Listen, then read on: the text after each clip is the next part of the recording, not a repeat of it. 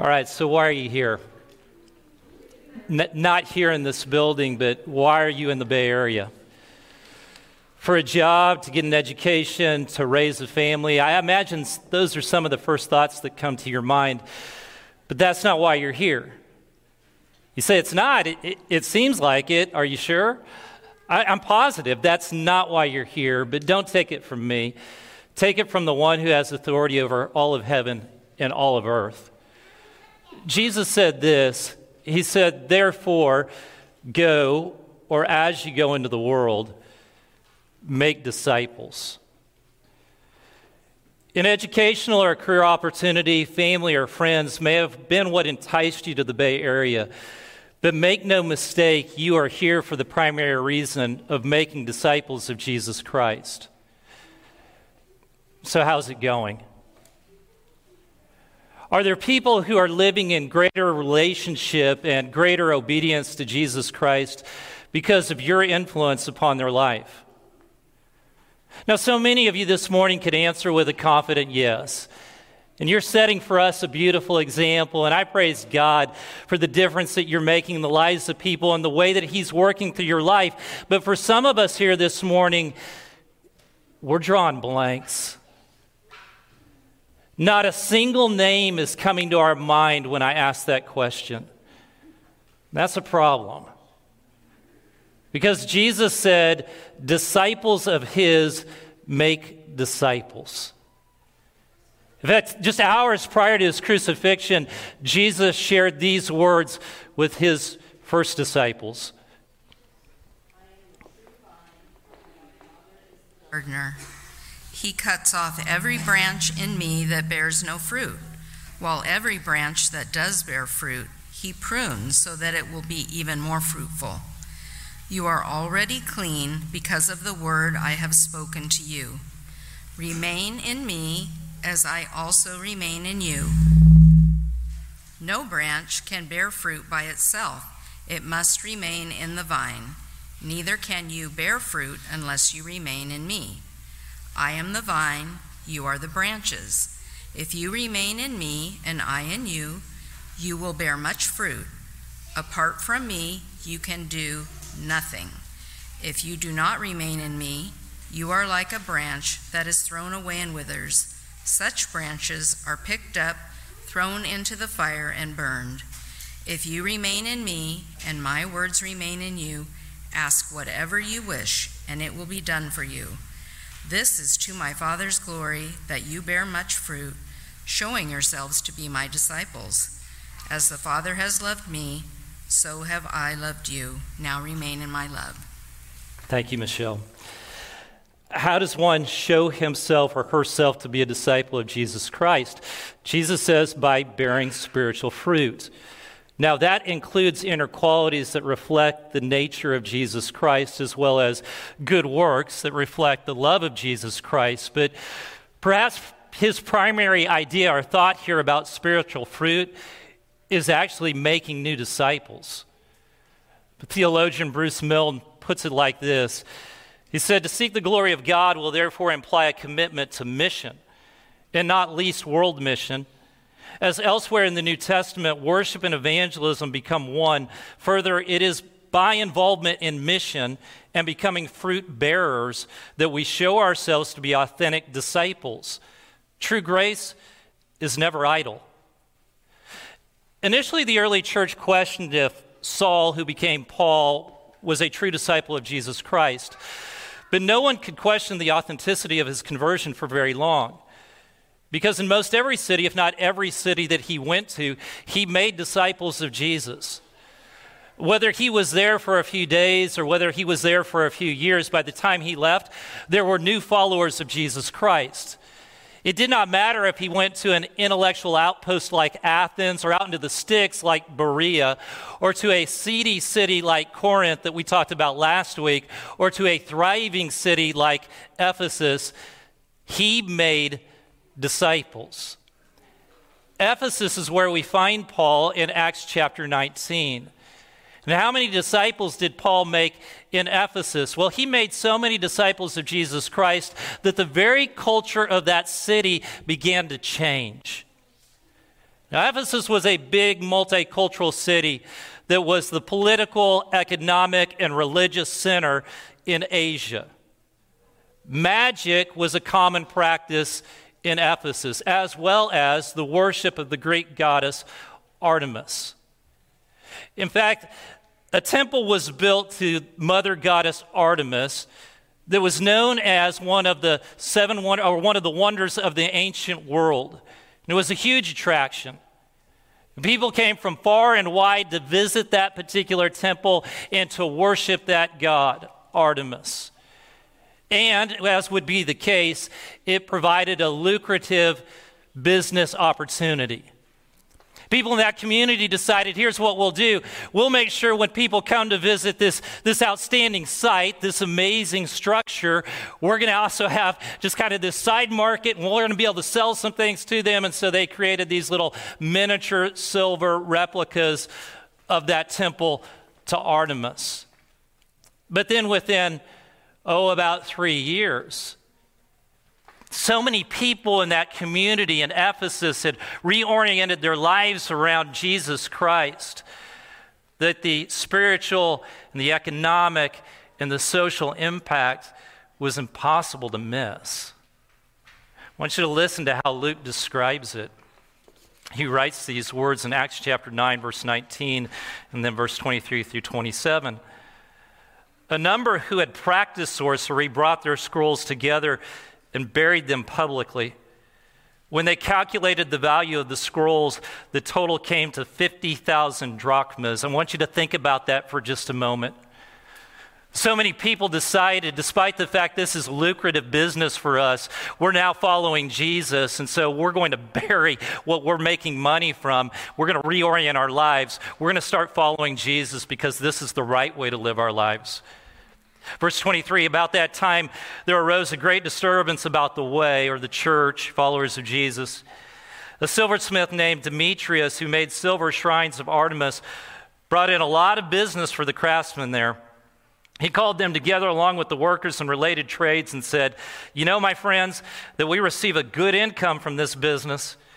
And you see and hear how this fellow Paul has convinced and led astray large numbers of people here in Ephesus, and practically the whole province of Asia. He says the gods made by human hands are no gods at all. There is danger not only that our trade will lose its good name, but also that the temple of the great goddess Artemis will be discredited. And the goddess herself, who is worshipped throughout the province of Asia and the world, will be robbed of her divine majesty. The impact of Paul's ministry on Ephesus, it convicts me that the key to local or national transformation is not what so many people suggest. So many people would offer that really for us to turn our nation back towards God, it's going to happen through a political process. It's not. In fact, I would argue that has perhaps done far more damage than good to the cause of Jesus Christ. Now, I'm not suggesting this morning that you shouldn't be involved in the political process, but what I am saying is this, is that nothing is going to change in a nation, in a community, in people's homes until hearts are changed. And politicians don't change hearts. Jesus Christ changes hearts. And so, yes, be involved in the political process, but don't confuse politics with the mission of God. Jesus didn't say, therefore, go and vote. Paul didn't go into new communities and hold rallies exposing the evils of the governing authorities. Jesus said, therefore, go and make disciples, and that's what Paul did. And with each new disciple made, culture turned a little bit more towards God. So how did Paul make so many disciples? Well, here's what he did. In every city that he went to, he planted a church with a high-energy worship service and awesome programs for people of all ages and lots of social activities. No? Okay, well, here's what he did. In every community he went into, he volunteered at a local soup kitchen. He tutored kids, and he marched in rallies to support the underrepresented. Sounds good, but still not in the text. Here's actually what Paul did. Acts 19, 8 through 10. Paul entered the synagogue and spoke boldly there for 3 months, arguing persuasively about the kingdom of God. But some of them became obstinate. They refused to believe and publicly maligned the way, so Paul left them. He took the disciples with him and had discussions daily in the lecture hall of Tyrannus.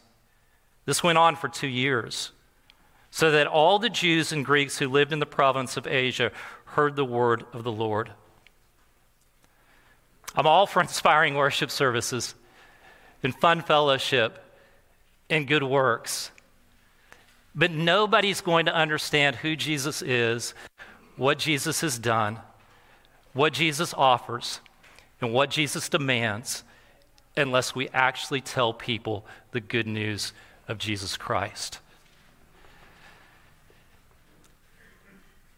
To make disciples, we've got to speak up. Perhaps you're thinking, but that's what we pay you ministers for.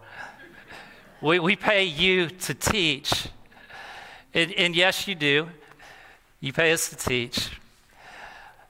But I want you to take note that Jesus didn't say, therefore go and hire people to make disciples. It's my responsibility. It's Marion's responsibility. It's the Schrader's responsibility. It's Jeff Dumo's responsibility. It's Mark Connolly's responsibility. And it's your responsibility as well. Amen. We are called to make disciples. Okay, but I'm not sure where to begin. Well, how about we do exactly what Paul did? He secured a spot in the hall of Tyrannus to meet with other disciples to share faith conversations. I'm not sure if he initially invited pre-Christians to be a part of that gathering or if simply pre-Christians saw what was taking place and then they decided to join in. I imagine it was a combination of the two, but here's what I do know, that after 2 years, just about everybody in that province had heard the good news of Jesus Christ. This is something we can do, isn't it? You can start meeting with 2 or 3 other people. You can meet in your backyard. You can meet at Starbucks. You can meet in the food court at the mall. You can meet in a local park. You can meet in any public space that you so choose to have faith conversations with other people. I think about a friend of mine by the name of Robert who loved to golf. And so every Saturday morning, he'd go out for his tee time to golf early in the morning. And then finally, it really impacted him that I'm not just here to play golf, I'm here to make disciples. And so he made the decision and got permission just to kind of post information that there would be a Bible study in the clubhouse early that morning before they actually set out for a tee time. And they started to have faith conversations right there in that public space. And it made a difference. And yes, it may start slow, but I'm confident that over time, as you enter into this type of ministry, God will bring to your mind people that you should invite, or perhaps He'll even bring people to you that don't know about Jesus, who need to know about Jesus, to join your group. It's something that you can do. And I realize as I ask this question, when are you going to start a group? Some of you are thinking, yeah, nice try. There's no way I'm going to start a group. And I'm not going to start a group because I'm not a teacher. Really? Nobody has ever learned anything from you? Ever? How did your kids learn to tie their shoes? How did your dad learn how to play Xbox? How did Granny get on Facebook? We have all taught someone something, right? You're a teacher. Now, you may not feel equipped to teach about Jesus, and I get that. But the answer is not to deny the call of Jesus Christ on your life. The answer is to get equipped. Acts chapter 18, Luke mentions one of the most influential teachers in the early church, a guy by the name of Apollos. If you read 1 Corinthians chapter 1 or so, verse 12, you're going to realize that Apollos was a guy who made a lot of disciples of Jesus Christ. But I want you to listen to what Luke says about this man in Acts chapter 18, verse 24 through 26. Meanwhile, a Jew named Apollos, a native of Alexandria, came to Ephesus. He was a learned man with a thorough knowledge of the Scriptures. He had been instructed in the way of the Lord, and he spoke with great fervor and taught about Jesus accurately, though he knew only the baptism of John. He began to speak boldly in the synagogue. When Priscilla and Aquila heard him, they invited him to their home and explained to him the way of God more adequately. I really feel like just based on that short description of Apollos, this great teacher, disciple maker, we can pick up some pointers on what it looks like to be an effective teacher. One thing that I want you to notice about him is that he had a passion for Scripture. He knew Scripture. The more time you spend in Scripture, especially the Gospels, the more spiritual insight you'll have to share with other people. Now, you may feel like, I really struggle to understand Scripture, and I understand that as well. So what I want to encourage you to do is to buy a good study Bible, buy a set of commentaries, buy a Bible dictionary, or use an online resource like the Bible Project. There are so many resources available that can help you understand Scripture to be able to share it with other people. The second thing that I want you to notice about this man is that he was passionate about sharing Scripture and Jesus. Now, that doesn't mean that he was charismatic. It doesn't mean he was animated or told great jokes. Like sometimes we feel like we got to be able to do all these things to be an effective, great teacher. It doesn't mean any of that. What it means is that he had a deep conviction about Jesus. That when he taught, he believed what he taught, and it mattered to him. And that's what made him effective. But I also want you to notice this. He was teachable. Apollos was teachable. Aquila and Priscilla taught him more accurately about Jesus. Great teachers are great students. If you don't feel like you have the ability to teach about Jesus, ask for help. Ask for help. There are so many people here in this church who would love to sit down and have a conversation with you about how to teach about Jesus or what they've learned through trial and error about teaching about Jesus. Just be teachable and you'll become a great teacher. Maybe not in a big setting, and that's okay. But you can be a great teacher in your home. You can be a great teacher one-on-one. You can be a great disciple maker at your workplace. Because you can be equipped, but more importantly, the Holy Spirit is the one who's working through you. And so our confidence is in Him. Now, others of you may be hesitant because you're thinking, okay, I'm not sure how to structure a faith conversation.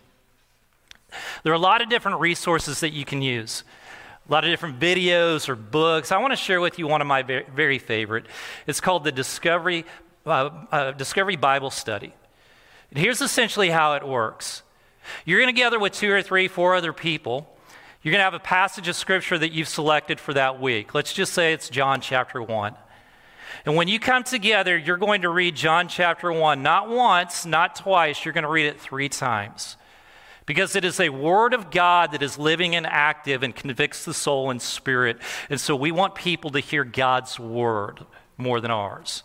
So we read that Scripture 3 times. And then you're going to enter into a conversation in which you discuss and apply the passage. You're going to discuss the passage by just asking some simple questions. What does this teach me about God? The second question, what does this teach me about people? Third question, how will I put this passage into practice? Here's discipleship. Right here. How are we going to live this out? 12. Who do I know that needs to hear this? We're disciples who make disciples. We're going to go share it with someone else now. But then we're going to enter into some life-sharing type of questions, just to find out what's going on in one another's lives as we do life together. And so we're going to ask questions like this. What happened last week that you are thankful for? Next question. Are you facing any challenges we can pray about? And then the final question. How did you share, obey, meet the needs you talked about the previous week? Now, I realize some of you are trying to write down fill in the blanks. We moved way too fast. It's driving you nuts because you're a type A and all that. That's okay. Catch me afterwards. We'll fill in the blanks and get that information for you. But that's a simple process. Let me tell you why I really like this. One is because it doesn't put pressure on any one person to come up with a 30 to 45-minute Bible study that they feel like they've got to really do well. We're having faith conversation together, learning together through the power of the Spirit. The second reason I really like this approach is because the emphasis is on discipleship, not information dispensing. It's about how are we going to be changed? How are we going to follow Jesus? Is this making any difference in my life when I walk out of this place, or did I just get another Bible lesson? I have seen many lives change, be transformed, huge decisions for the kingdom of God made simply because groups of people, 4 or 5 people, sat down and did this type of study. When I was preaching in Tuscaloosa, Alabama, we started with one group. Ended up being probably close to 20 groups, male groups and female groups. By the power of the Holy Spirit, what I watched happen in that congregation, I watched people make decisions to adopt children. I watched people not only make the decision to adopt children, but to adopt special needs children from Russia and Ethiopia and all over the world, as well as kids from America who needed a home. I watched families make the decision because what they were convicted by, what they were reading in Scripture and discussing, make the decisions to sell their homes, move into low-income neighborhoods, and decide we're going to make disciples in this neighborhood because we feel like it's what God's calling us to. It had nothing to do with any of us. It had everything to do with the power of the Holy Spirit. But when people get serious about hearing the voice of God and listening and talking about what God's calling me to do in my life, things begin to change. Lives begin to change. Homes begin to change. Communities begin to change. And they become more like Jesus in the kingdom of God. And I want to see that so much happen in my life and in this church and in this community.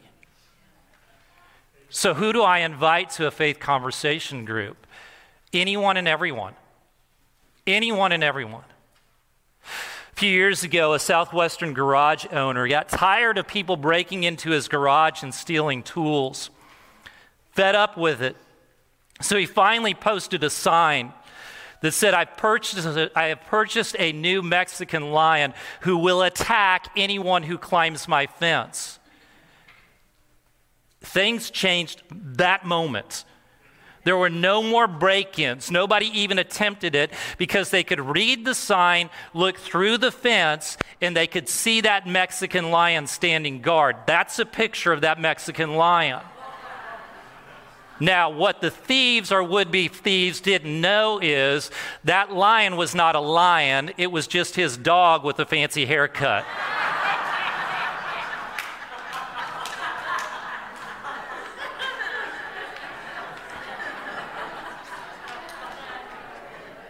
I share that story with you simply to say that appearances are deceiving, right? They're deceiving at times. And just because a person claims to be a follower of Jesus Christ, a disciple, a Christian, does not necessarily make that true. That's one of the lessons that Paul learned when he entered into Ephesus. Acts 19 begins like this. While Apollos was at Corinth, Paul took the road through the interior and arrived at Ephesus. And there he found some disciples and asked them, "Did you receive the Holy Spirit when you believed?" They answered, "No, we've not even heard that there is a Holy Spirit." So Paul asked them, "Then what baptism did you receive?" "John's baptism," they replied. Paul said, "John's baptism was a baptism of repentance." He told the people to believe in the one coming after him, that is, in Jesus. On hearing this, they were baptized in the name of the Lord Jesus. No doubt initially Paul thought, these guys are followers of Jesus, but then as they shared conversation, he began to realize, that's not the case at all. These guys are followers of John the Baptist, but not of Christ. They have no awareness of Pentecost, let alone the outpouring of the Holy Spirit. Now imagine these individuals had repented and were doing their best to live God-honoring lives, but they were not saved. You say, what's that have to do with us today? Well, the numbers are not quite as high as they once were, but still the majority of Americans, they claim to be Christians. They claim to be Christians. And many of these folks are passionate about gospel works. They're passionate about peace and justice and human rights and the environment. But the truth is, they've never fully embraced the gospel. And this moment in Ephesus clearly reminds me that until one places their faith fully in the saving work of Jesus Christ and have received the gift of the Holy Spirit, one is not saved. And so how do you receive the Holy Spirit?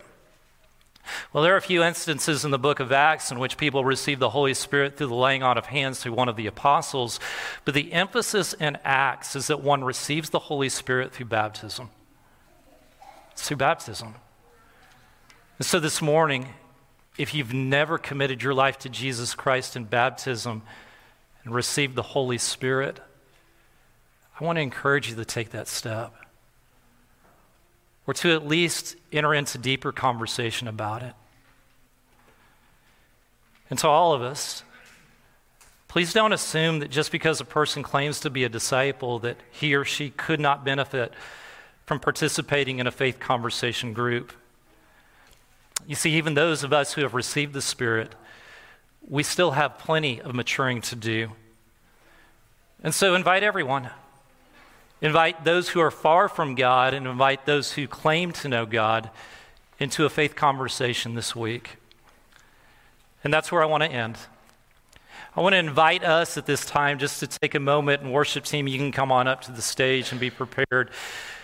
But what I'd like for us to do is just pause for a moment of silent prayer, and then I'll pray over us in just a moment. But here's what I'd like to ask you to pray about.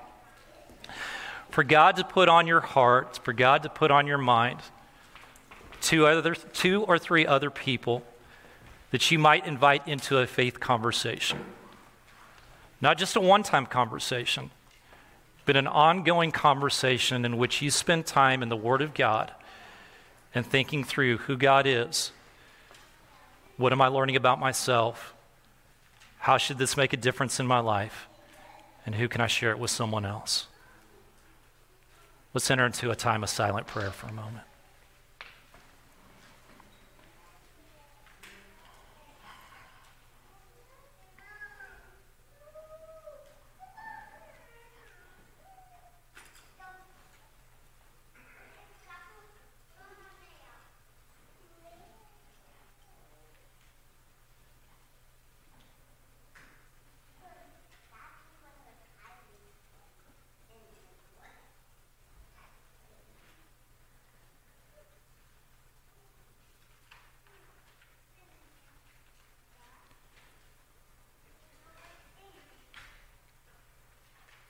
Heavenly Father, as we close this time together, I first want to say thank you so much for the privilege and the blessing of being able to live in the Bay Area.